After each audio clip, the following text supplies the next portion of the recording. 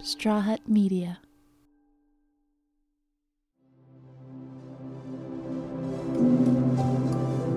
Well, as you know, we live in a very divided political time these days, right? No surprise, that especially listeners of this show, nobody really gets along with many conservatives. They have a very specific reputation, I think, in the country now, as really just being very problematic. And I have a unique friendship with somebody that I've known for probably about 12 years at this point. His name is Craig Smith.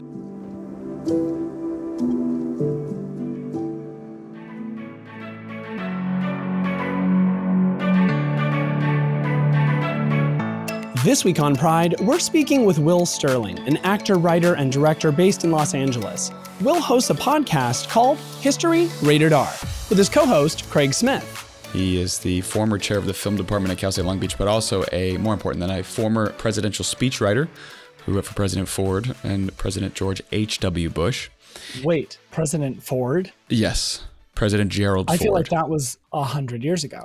He is, as of this recording, he will be 77 years old tomorrow. He was a young speechwriter at the time, yeah. Craig is I call him a walking contradiction because he is a gay Catholic conservative. That's a fun combo. It is a fun combo. But the difference is that Craig is an interesting window into the evolution of politics, I think because of his age and because of what he knows and because of his work history. It sort of gives us and holds up an interesting kind of history book and magnifying glass to how the parties sort of shift and change over the years and what somebody who is now 77 years old and identifies as what is an authentic conservative, how things are so different. Craig is a big proponent of gun control and climate change and, respects separation of church and state. And these are all things that we kind of cover in some of these questions that I'll throw to, or the clips that I'll throw to. Throughout this episode, will share clips taken from their podcast, History Rated R. Which the tagline I have for it is that in history, everyone's a piece of shit. Because it's like you kind of can't get into the nitty-gritty of history without understanding that like everyone's canceled. He'll give some insight into Craig and how he came to be a walking contradiction in terms of his sexuality, beliefs, and political party affiliation. Craig is a very, very present-day Republican Party Trump individual. And I think, his story is just fascinating because of those three facets, but because of the fact that when you listen to him speak and you hear him talk about these things, it's like, oh, he actually is, he puts his money where his mouth is. And this doesn't sound crazy when you hear him talk about it. But when you hear anybody talk about it today, it sounds pretty outrageous. I'm Levi Chambers, and this is Pride. Wait, before we get into this, I have questions. Yes. 1, how did you become friends with this individual? 2, because I feel like there's a lot of elements here that you don't agree with and you're very vocal about certain ones. For example, I have a screenshot of an Instagram story that was in your story yesterday that I actually screenshotted because I liked it. But it's a sticker that says, God loves you. But if you keep defying him, you will only suffer his wrath. And you added like a little caption to that and said, God loves you unconditionally, unless you don't do what he says, and then he'll fucking kill you. That's right. So my question to you is like, how did you become friends with this individual who has very different beliefs than you? Well, that's the thing is I think like it sounds on the surface that the beliefs are fundamentally very different, but in a lot of ways they're the same. And I think that's how we became friends. And I obviously, present day me is a very liberal, progressive individual. I'm very, personally, I'm quite anti-religious, which I didn't used to be, So I think who I used to be when I met Craig was at a time where I actually used to bend more conservative, coming right out of college. Shocker, surprise, surprise. I was a lot more religious, very much so. And the evolution that I've gone through over the years, there's been a lot of things that have really pushed me. I was always socially very liberal, and then once Sandy Hook happened, I was like, okay, once it's happened to children and no one seems to give a fuck, like it's over. So then I became very, very vocal in being critical of both conservatism and religion. So Craig I met as the chair of the film department when I was the student representative in the department, and he and I and some other students would have dinner and just talk about the arts and talk about film and talk about music and talk about different things. And it became this very mentor kind of relationship where Craig is a wealth of knowledge and information, which is why I want to bring this story to the podcast, to show that one, friendships can sort of exist across multi-generational gaps, and two, that differences, especially with compassionate people, are not as far as they seem when we were willing to dig a little bit under the surface. So if I say that someone's a gay Catholic Republican, everyone's like, what the fuck? How could you be friends with this person? And I'm like, it's actually quite easy. And his stance on a lot of these things, as far as it goes constitutionally, also kind of proves a lot of these things, like separation of church and state. Okay, I'll buy it. Oh, I do have a question about that, though. When you would have your dinners and stuff, was there any element, did you have to come out to him as straight? No, I did not. I did not have to come down to him straight. I think that was sort of acknowledged information.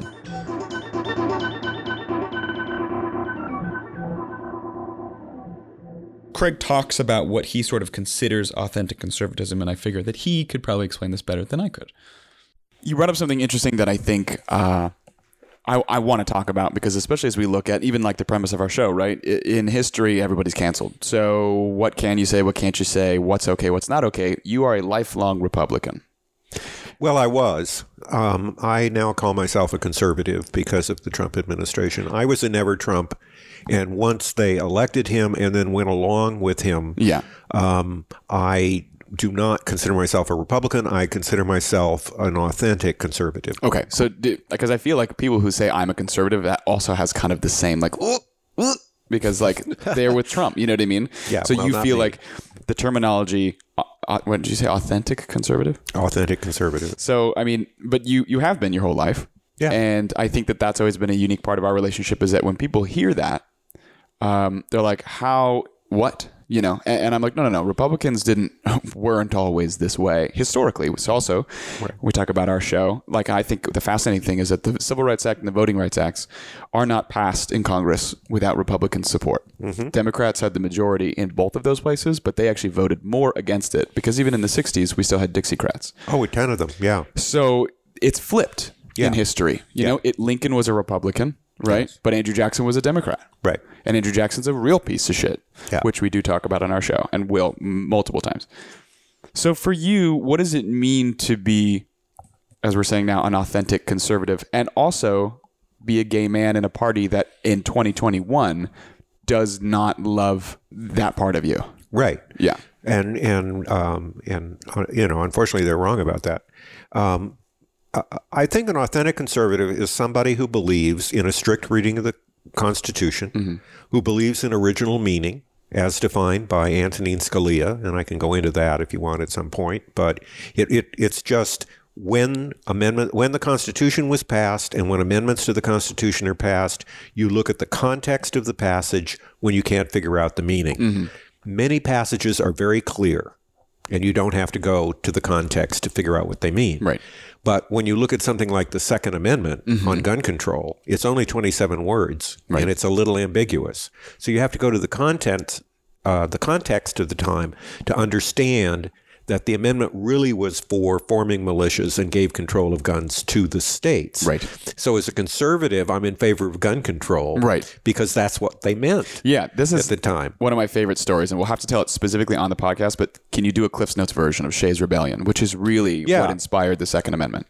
Dennis Shays hated taxes being imposed on him by the Massachusetts government. And so he rebelled against them. He got a bunch of people together.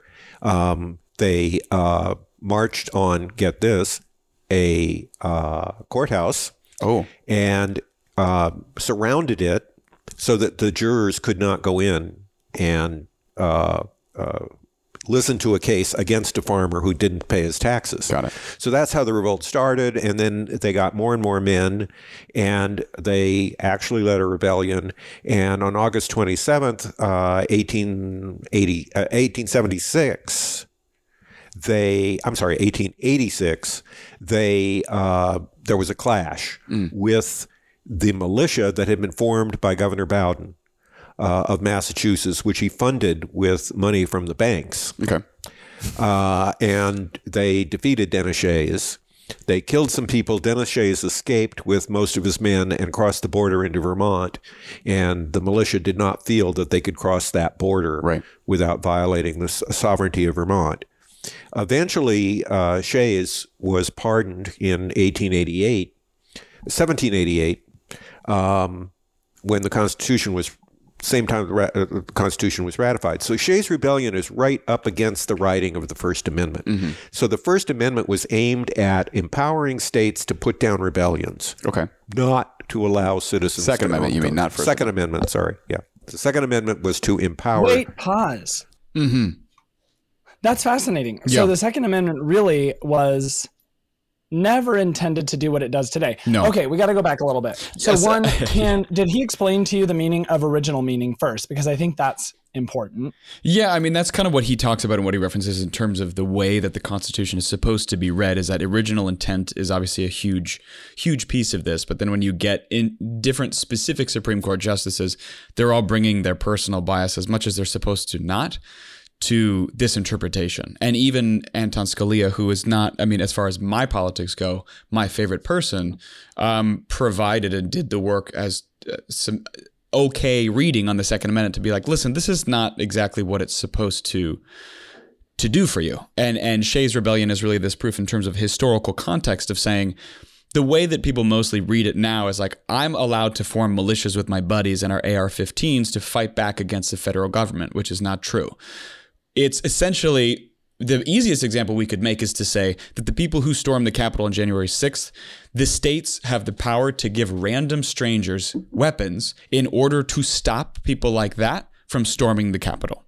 So if you have a group of crazy people descending on California state capitol, the state of California can say, hey, random citizens, here are guns, stop these crazy people.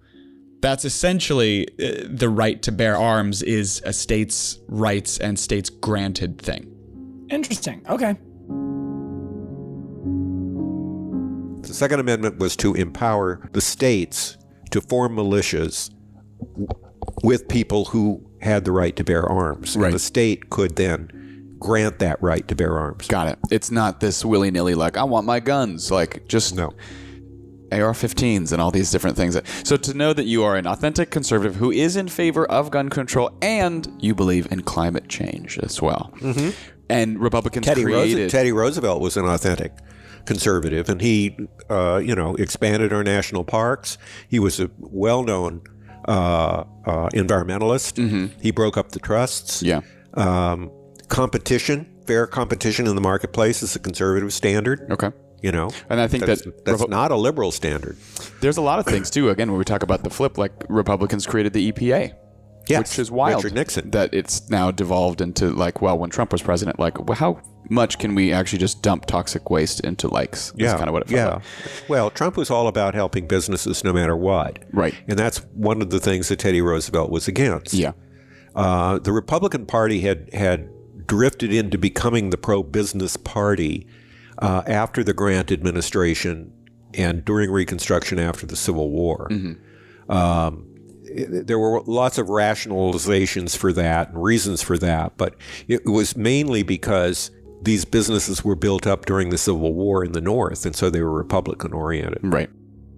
So there's just some interesting context there that I think a lot of people, when we look at history, and I think that, I mean, the premise of this podcast that Craig and I are starting together is, one, it's a fun dynamic of like a 34-year-old person and a 77-year-old person, but that people sort of forget that history is not a straight line and it's not simple, and it isn't exactly black and white the way that we want it to be. In fact, Andrew Jackson, as was said in the clip, was a Democrat, but Andrew Jackson is responsible for all kinds of horrible fucking things. And Abraham Lincoln was a Republican, but the Emancipation Proclamation didn't mean that he loved black people. He also wanted to put them on boats and ship them out of the country.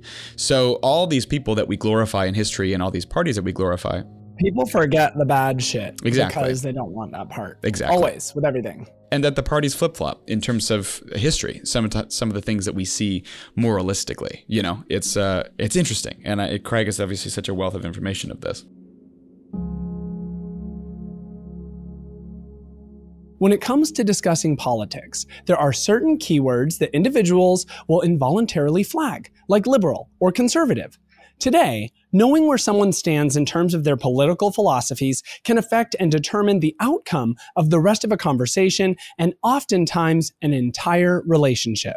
But when Will met Craig, he let him explain his viewpoint before jumping to conclusions. At first, when he said, I consider myself a conservative, I wanted to make sure I got the clarification from him because I know that he doesn't align with... Saying you're a conservative is the same as saying you support Trump in 2021. You know what I mean? That doesn't... And this terminology of authentic conservative, I know what he means, and it's hard to get across to people, I think, because it's still sort of a threat response word. But there is historically, in terms of personal freedoms and personal liberties, that should be a fundamental thing that, especially when we're talking about queer rights and Black Lives Matter and everything that we're sort of having a conversation about today, the brutally horrible hypocrisy of present day conservatism is that individual freedoms and rights should be granted to all those people because that is their fundamental moral platform. And yet they believe that their church and their belief should dictate the rule of law, which violates separation of church and state. So as an authentic conservative, getting the meaning out of that being that, no, we're going back to hardcore separation of church and state, this original meaning of the Constitution with context, and that we genuinely care about people, we care about the environment, and guns are pretty fucking ridiculous outside of apparently needing them in 1877 or whenever the fuck. So he got into speech writing after being a professor in college and ended up working for President Ford. And the way that he got into that was it's kind of a funny story. How did you start to stumble into speech writing and that angle of your career? Yeah, that again was a total accident. I had never written a speech for anybody, and at the end of 1975, while Gerald Ford was president, I was invited down. I was teaching at the University of Virginia. I was teaching courses in American public address, argumentation. I was the debate coach at the university. And so I was invited down to the University of North Carolina to give a guest lecture, which was scheduled for 10 o'clock in the morning.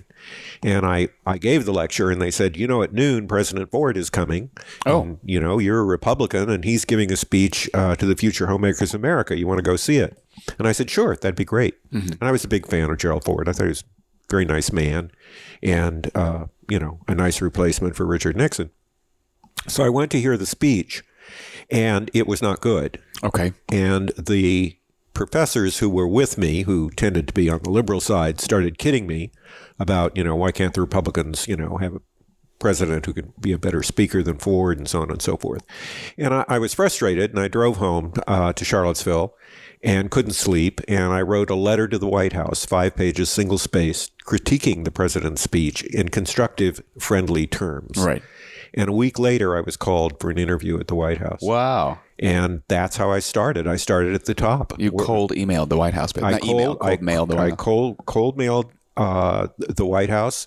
The interview process was fascinating. I had the first person that interviewed me was the head of White House personnel, Doug Smith. He passed me on to the editor for the speechwriters, Bob Orban, mm-hmm. who had been an editor for Red Skelton Show, of all things. And then Orban evidently liked me, and he passed me on to Bob Hartman, who was the counselor to the president and the head speechwriter. Got it. And I had the longest time with Bob Hartman. And at the end of the Hartman interview, he said, just sit here for a minute. I'll be right back. And I didn't know at the time, but his office was the old Rosemary Woods office, which was right next to the Oval Office, she was the secretary to Nixon. And so about 5 minutes later, Hartman came back into the office and he said, come with me. And he took me into the Oval Office, and there was Gerald Ford puffing on a pipe. And Hartman said, pending security clearance, scary words for me. Yeah. Pending security clearance, Craig Smith will be your new speechwriter. He's a professor from the University of Virginia. And I swear to you, the first words out of Gerald Ford's mouth, he took his pipe out of his mouth and he said, "Professors haven't done well here." And I said, "Mr. President, with all due respect, why is that?" And he says, "They try to make me sound more eloquent than I want to sound. I want to talk the language of the common man, and they never get anything done on time." And I said, I know, I work with them. Yeah. So was he out at this time? No, he didn't come out until 1996. He lived obviously, he's had 20 some odd years now, but if you think about that, if there's a 77-year-old man not to be out until 1996, he's working in the White House kind of under like cover of darkness, essentially, where it was a sort of don't ask, don't tell situation. And that's the thing. It's like, that's another one of those things that even Clinton, what's the word? Even Clinton upheld don't ask, don't tell in terms of our military, in that we like to imagine people like Clinton and other presidents being very progressive, but you think of some of these policies that, again, as a very foundational Democrat for the way that we govern today, even Obama, when he first ran in 2008, was like, I don't support gay marriage. There are things that people either felt like they had to do or say, but things that obviously contributed to keeping people like Craig in the closet, because even working for the White House, he thought that he was going to be outed. And I have a clip for that if you'd like to hear it.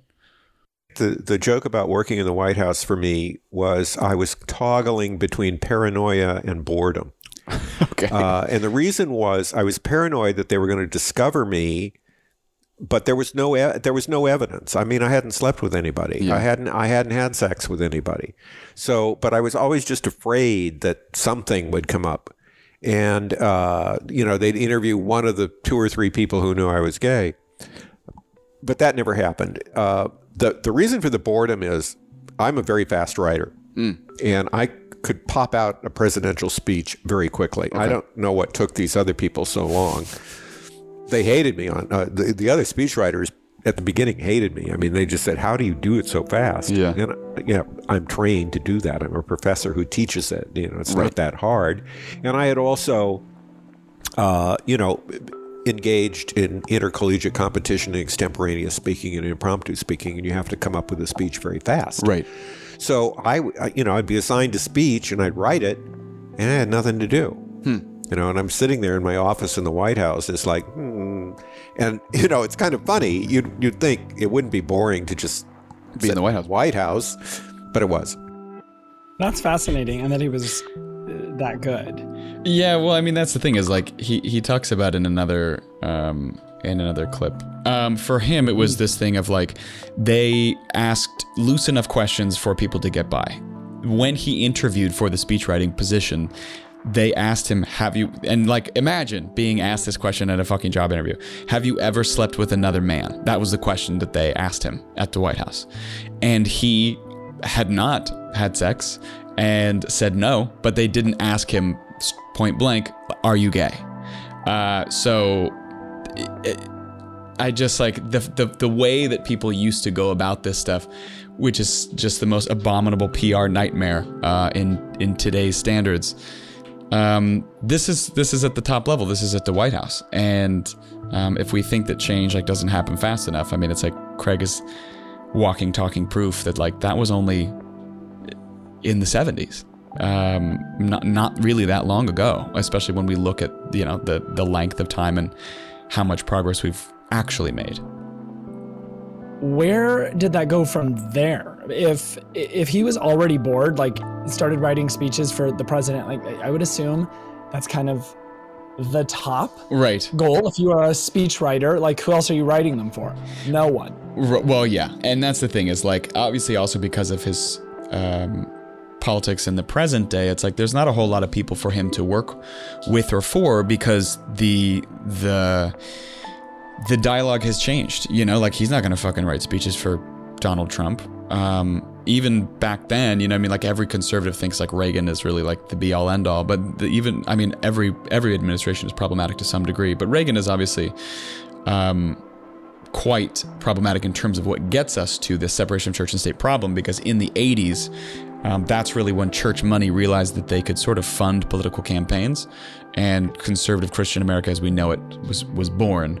And Craig has an interesting perspective on the importance of separation of church and state.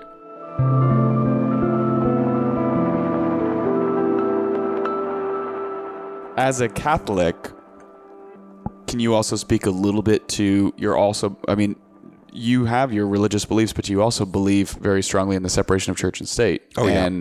Like, there is this feeling that Christians, like conservative Christian America, is like, no, this is the truth and you will have it. You know, as someone who, for you, considers yourself a devout Catholic, you admit that you're like, no, this shouldn't be involved in this. Right. Where does that come from? Well, it goes back to my conservatism, and that is the separation of church and state is certainly outlined in the First Amendment. You have freedom of conscience in the First Amendment. The government can't establish a religion or endorse it. Mm-hmm. And that means also not endorsing religious positions, right. that have occurred. I think I personally am opposed to a woman's right to have an abortion. But the courts have settled that the other way, mm-hmm. and they have read the Constitution to say that a woman does have a right to an abortion, mm-hmm. and that, in my opinion, is settled law. There you go. I can believe whatever I want, but mm-hmm. I can't impose it on women, right? Through legislation. That's ridiculous. Yeah. Just as I now have a right to get married, where I didn't before, mm-hmm. and you can't take that away from me. Yeah. Under the Constitution. Right. If you read the Constitution correctly, and particularly the 14th Amendment, which, grants me equal protection under the law and grants women equal protection under the law. Yeah. That's an important phrase. Yeah. What was your immediate reaction to that in the room? Because I assume you grew up in a family that didn't feel that way. No, I mean, my family's very, as some people I think would say, pro-life, which I just take umbrage with that term, because it's like, you don't do anything else besides force women to have babies, and then you're not around when it comes to helping people live their lives. I think hearing that that's kind of such an admirable thing, and it's why I love Craig. It's why we're friends, and I think it's why I'm very happy about this relationship and want this dialogue to have a bigger platform like this, because we think about how to reach across the aisle. We think about how to have these dialogues. It's just tough now because there's very few people like Craig. And so for him to say, emotionally, Catholicism wise, I don't believe in a woman's right to abortion. However, the Supreme Court ruled on Roe v. Wade. This is now law. You can't change this. And he respects the ruling of the Supreme Court and the upholding of the Constitution above his desire for his religion to dictate legislation, which, as he said, would be ridiculous. And if you think about it, anybody who's Christian in America, if any other belief system besides themselves said they were going to make laws, they would lose their minds. And that's not something that's ever presented to them or that they seemingly ever have to think about. And I think it's a very adult and, again, authentic conservative way to interpret the Constitution and to uphold the rule of law, essentially.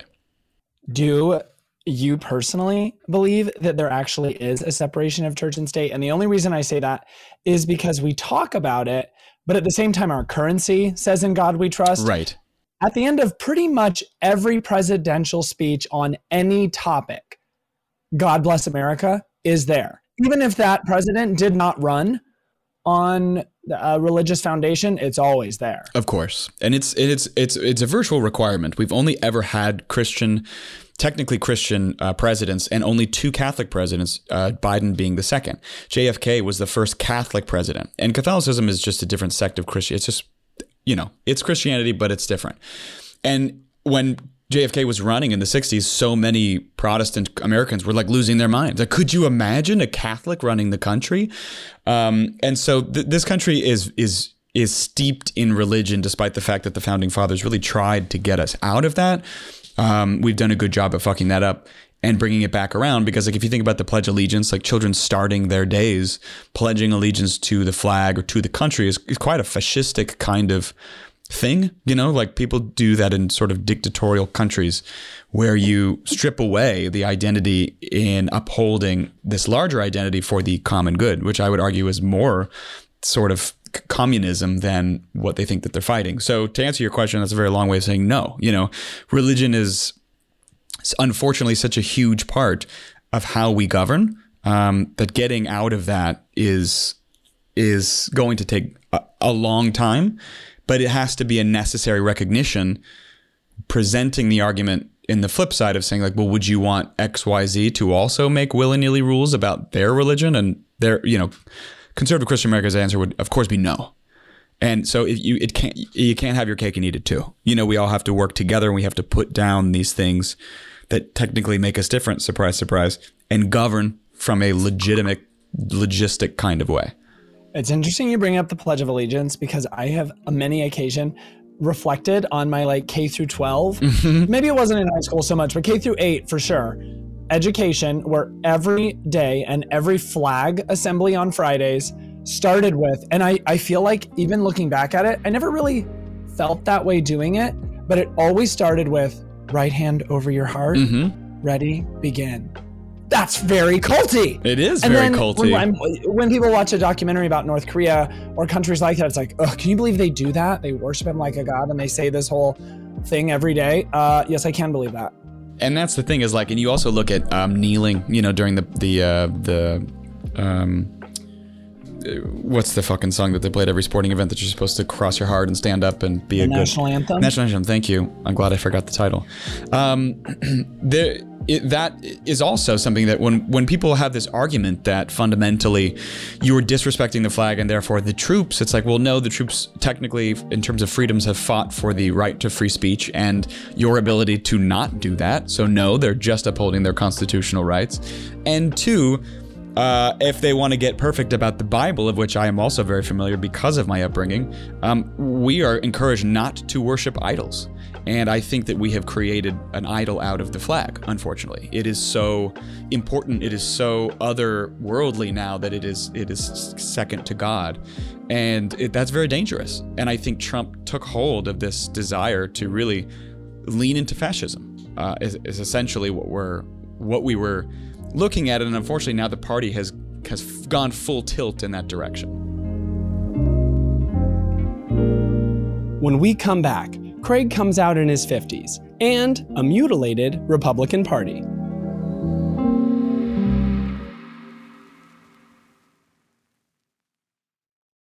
Welcome back. Today, we're speaking with Will Sterling, one of the hosts of the upcoming podcast, History Rated R. Through Will, we met Craig Smith, a gay man who refuses to identify as a Republican and instead opts for the title Authentic Conservative. While working as a speechwriter for the White House, Craig always feared someone would out him as gay. He was about 30 years old while working for President Ford, where he remained deep inside the closet. Let's go back to Craig sort of growing up in the 60s and really his identity as a gay man and sort of understanding his place in the world at a time where it was very difficult.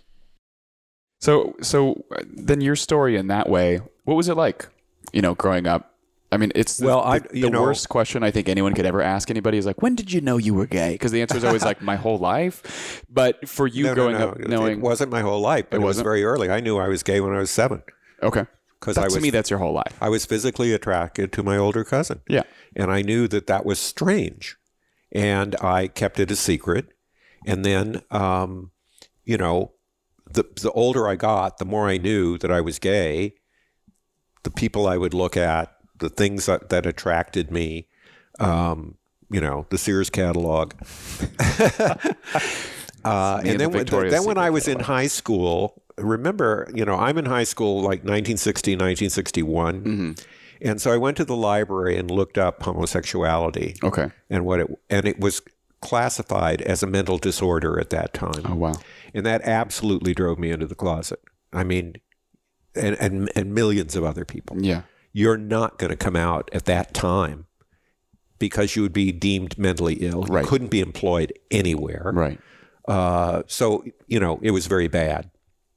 And that kind of thing kept happening. I mean, I was very lucky. The Ford administration had a don't ask, don't tell policy. Mm-hmm. When I was given, I was given deep security clearance in the White House. Okay. And it's because they didn't ask the right question. The FBI said, "Have you ever slept with a man?" I had not. I was a good Catholic. Right. So I had that conflict in my life too. That's why I forget say, Republican. I was a Catholic. The gay Catholic Republican. You're a walking contradiction. Yeah. So, they asked me if I had ever slept with a man. I said no, and that they did not ask me if I was homosexual. And so, too bad. Yeah. Missed the question, and I snuck through, and then AIDS comes along, and you talk about something driving you into the closet. Further, yeah. Oh my God. Yeah. That was horrific. I lost friends, that I had secretly revealed myself to, and they'd revealed themselves to me. So you had a close network of people you trusted. Very small. Okay. Very, very small. Maybe 3 people. Really? Yeah. Wow. And you didn't come out until the 90s, right? 96. I decided I would not come out while my father was alive, because at the end of his life, he was in some pain. He was sick, and I just didn't want to make things worse. He was homophobic. Okay. That part of his conservatism was unfortunate, but he'd been in the Navy, and there had been Navy parties at my house, and they talked about fags and, all that kind of stuff.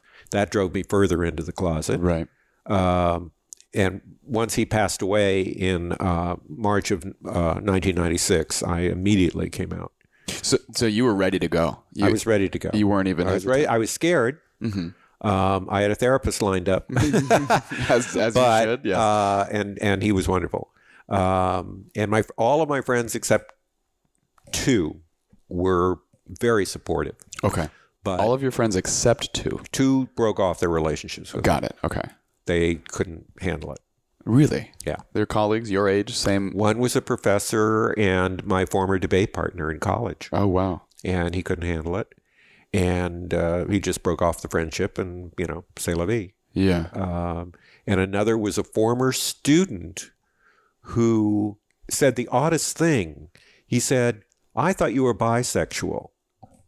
Like what? And I said, "Well, I'm not. I'm homosexual." And he said, "That's terrible. Like, it was okay to be bisexual, but it was not okay to be homosexual." That was very weird. And I haven't spoken to that person since either. Got it. Fast forward to when you met him. Did he come out to you? I met him in 2009. So he's already, So it's only 10 years really since he came out. Yeah, but that's the thing is that, like, obviously in the school, as the chair of the film department, Craig's not walking around with a big pride flag. You know what I mean? Like, I'm the gay chair of the film department. Like, he spent from the birth to 1996, shoved into a closet, not feeling comfortable to talk about this thing that, especially also with a Catholic upbringing. So still kind of holds himself in a very reserved sort of way. You know what I mean? Like, is everybody has the right to live however they want in terms of whatever it's supposed to be. There's no right or wrong in terms of the way that you celebrate who you are. And I think that it was never immediately known to me just because it wasn't a necessary topic of conversation. And I think I just learned over like a dinner conversation one night and was like, oh, okay. So I'm in college at this point. It's always been fine to me. So there was never any worry, I think, from him to me or anything like that.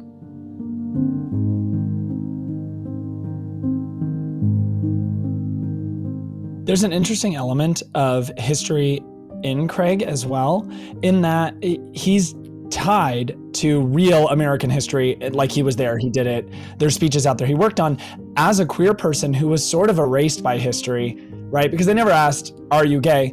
So he just didn't say it. Right. So in terms of, like, if someone wrote a history book about Craig, that element would not have been in there. It would have after he came out. Yeah. But it's like, it definitely shines the light on queer people throughout history that have been huge parts of history, right, that you just don't know about. Well, yeah, and he tells fun stories about, technically, you ask any historian, I guess. So we'll have a segment called Fan Fact Check, because I anticipate a lot of angry people writing into us and saying it's wrong.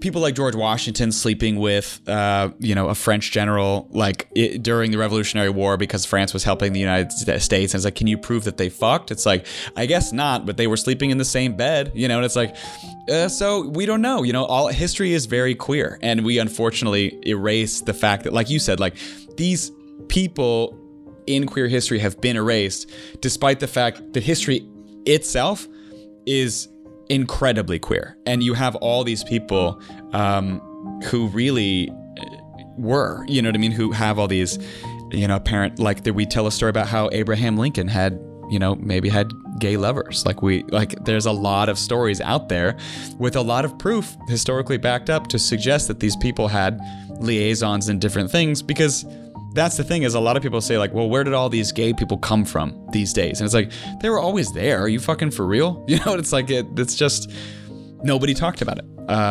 And so ideally with Craig being one of the members of that history, as you said, as a 77-year-old guy, he is a part of that. And we want to bring a lot of those stories to life, even if people would say that they were just rumors. So Craig sort of discusses what it means to be a gay conservative and how the party's kind of mutated, Yes. Okay, let's hear it. And so for you personally, with this party and with your background, I mean, your story sees a lot of evolution, in terms of how long you've been a Republican. And so where do you feel personally as someone who does identify as a gay man, like how that affects you? Because the narrative I used to think for Republicans was like, less taxes, don't get in my business, live your life. I don't want to, don't tell me what to do. I won't tell you what to do. Right. But now we've lost separation of church and state, and it's really become a church. Well, it's another reason to leave the Republican Party. In 1991, Barry Goldwater, Mr. Conservative, defended the rights of gays to get married. I mean, that was a pretty stunning moment. Yeah. And I was there when he wrote the editorial for the Washington Post. Okay. And he had been educated over time. From 1964 to 1991, Barry Goldwater went through a wonderful evolution that made him less radically conservative and more in favor of people's rights and more libertarian. Right. It's loud. And he became, I think, an authentic conservative. Okay. Let's balance the budget.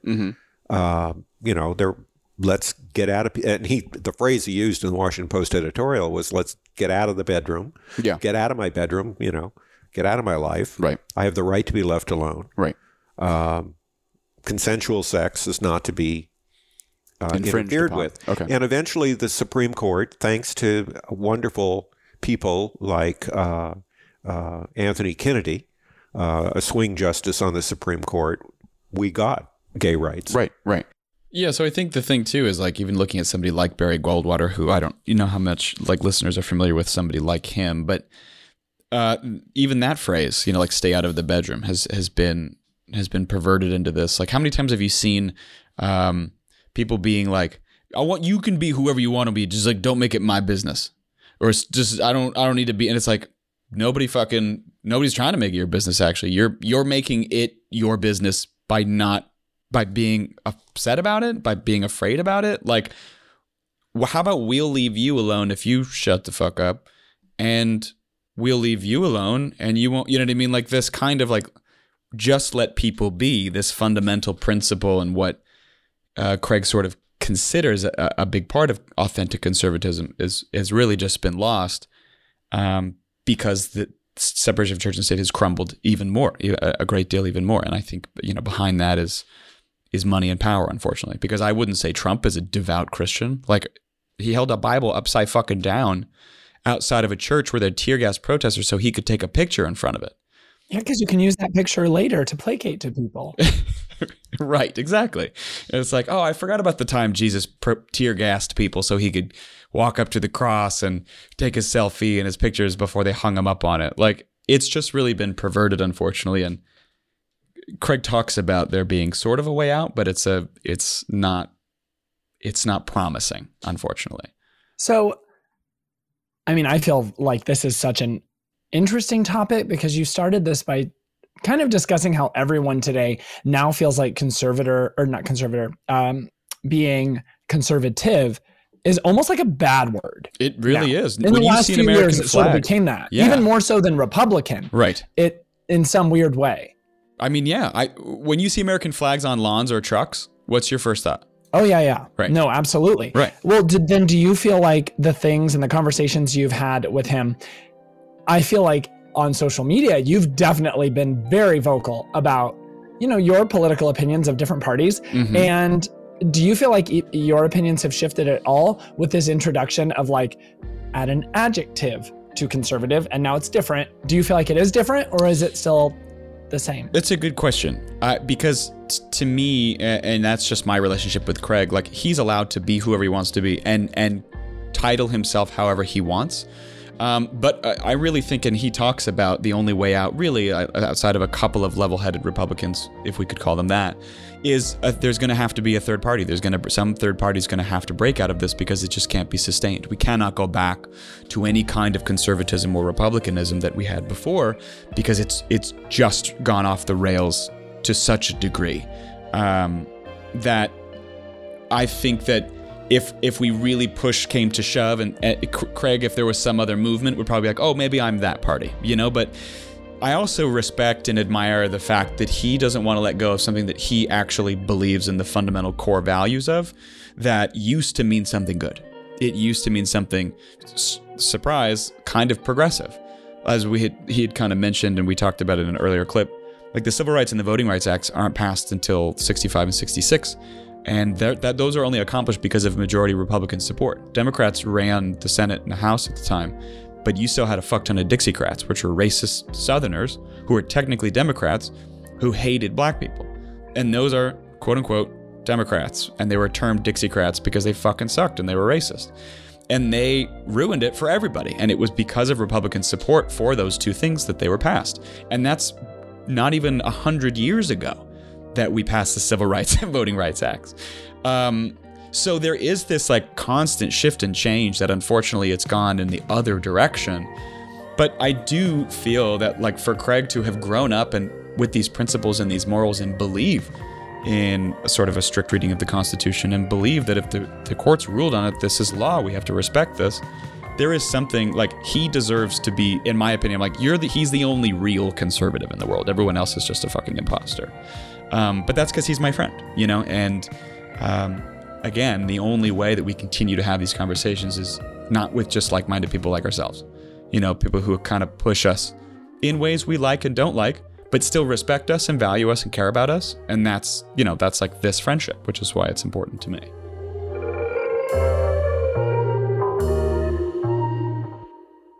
You're going to do this podcast together. Yes. And it's really kind of about the dark side of history, right? That exists and that is there, and about historical and in a funny way figures. Yeah. But doesn't that feel? I'm curious if I feel like you're a very optimistic and well, maybe not optimistic's the wrong word, but like you try to see the best or the good part of things. Yeah. And now you've got this podcast about all the dark parts of things. Well, is there any element that is like, do I really want to know what the dark side of this is? Well, that's the thing. Is that I had no idea Lincoln was like, free the slaves and then send them away. Put them on a boat. I had no idea that was a thing. That it was a thing, yes. And that's the thing is like, you look at Daniel Day-Lewis and the Spielberg movie, and I was like, turn this shit off. The amount of people in Hollywood that have just like painted racism and slavery as this almost like quaint kind of thing is just, it's really gross. And so, but the thing about, it's called History Rated R in terms of we're analyzing people and events and places and things with a modern day context, but it's not meant to beat you over the head and make you super sad. It's really, Craig is the expert. He's the compendium and wealth of knowledge, and I'm the idiot who doesn't know anything, because truly I don't. It's almost this format that we're doing of this where you're like, I have no idea what we're going to do. Like, walk me through this. Craig's like, okay, I have this story prepared and I'm great. And so I ask questions and make jokes along the way. But the foundation of the story that he's telling is really just to kind of walk us through history, to give people a very comfortable seat at a table to hear a story about history in a non classroomy way, but also in a I feel like, there's also a degree to which it seems like people have overcorrected in their wokeness to where now everybody's like presentation of stuff is too buttoned up that it almost sucks some of the fun and the life out of it. So I'm sort of there to ask questions and poke and prod and be like, but he was kind of a piece of shit, right? I was like, well, of course. But the show is really meant to educate people and be more fun than anything else, because we're not dwelling on the shittiness of what people did. We're sort of talking about history and then bringing up some of these things. But, the foundation of it is, those who don't learn from history are doomed to repeat it. And here we are with the President Trump being elected. Nobody thought it would have happened in 2016. And it's like, did we fucking learn nothing in the 400 years that we've been a country? And it's like, apparently fucking not. And so how else can we start to educate people? And it's like, we have to talk about these things. If we don't, they're just going to happen again.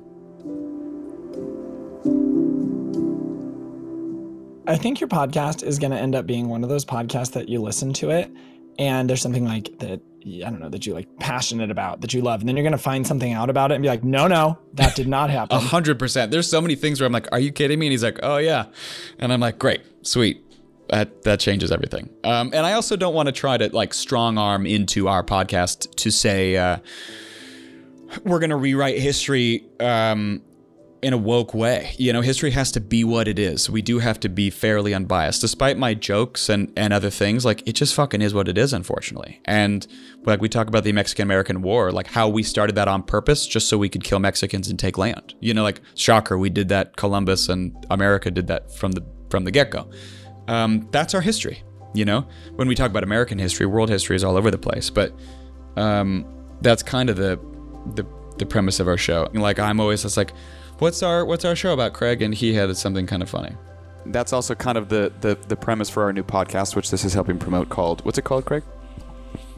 You don't even remember. Something about shit. History rated R. Something about shit. Something about shit. Because my tagline for it is, in history, everyone's a piece of shit.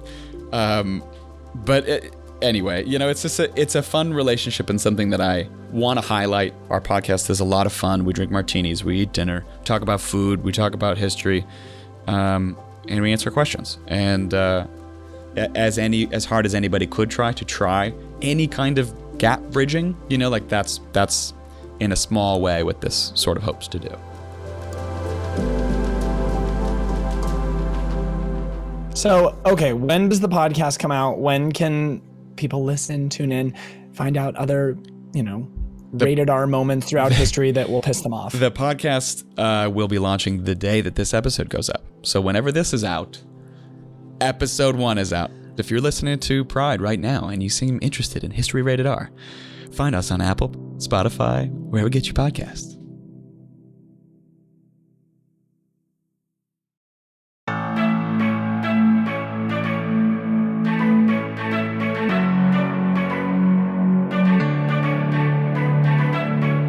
Pride is a production of Straw Hut Media. If you like the show, leave us a rating and a review on Apple Podcasts, Spotify, or wherever you listen to podcasts. Then follow us on Instagram, Facebook, Twitter, and Snapchat @Pride, and tune in weekly for new episodes. Be sure to share this episode with your friends and subscribe for more stories from amazing queer people. If you'd like to connect with me, you can follow me everywhere @Levi Chambers. Pride is produced by me, Levi Chambers, Maggie Bowles, Ryan Tillotson, Caitlin McDaniel, and Brandon Marlowe. Edited by Silvana Alcala and Daniel Ferreira. Sound mixing by Silvana Alcala. I loved this. Ryan, I think this is a great episode. And then I was like, we could do more episodes on that, right? You could do more episodes. I love that. Because I think this will be a really cool episode.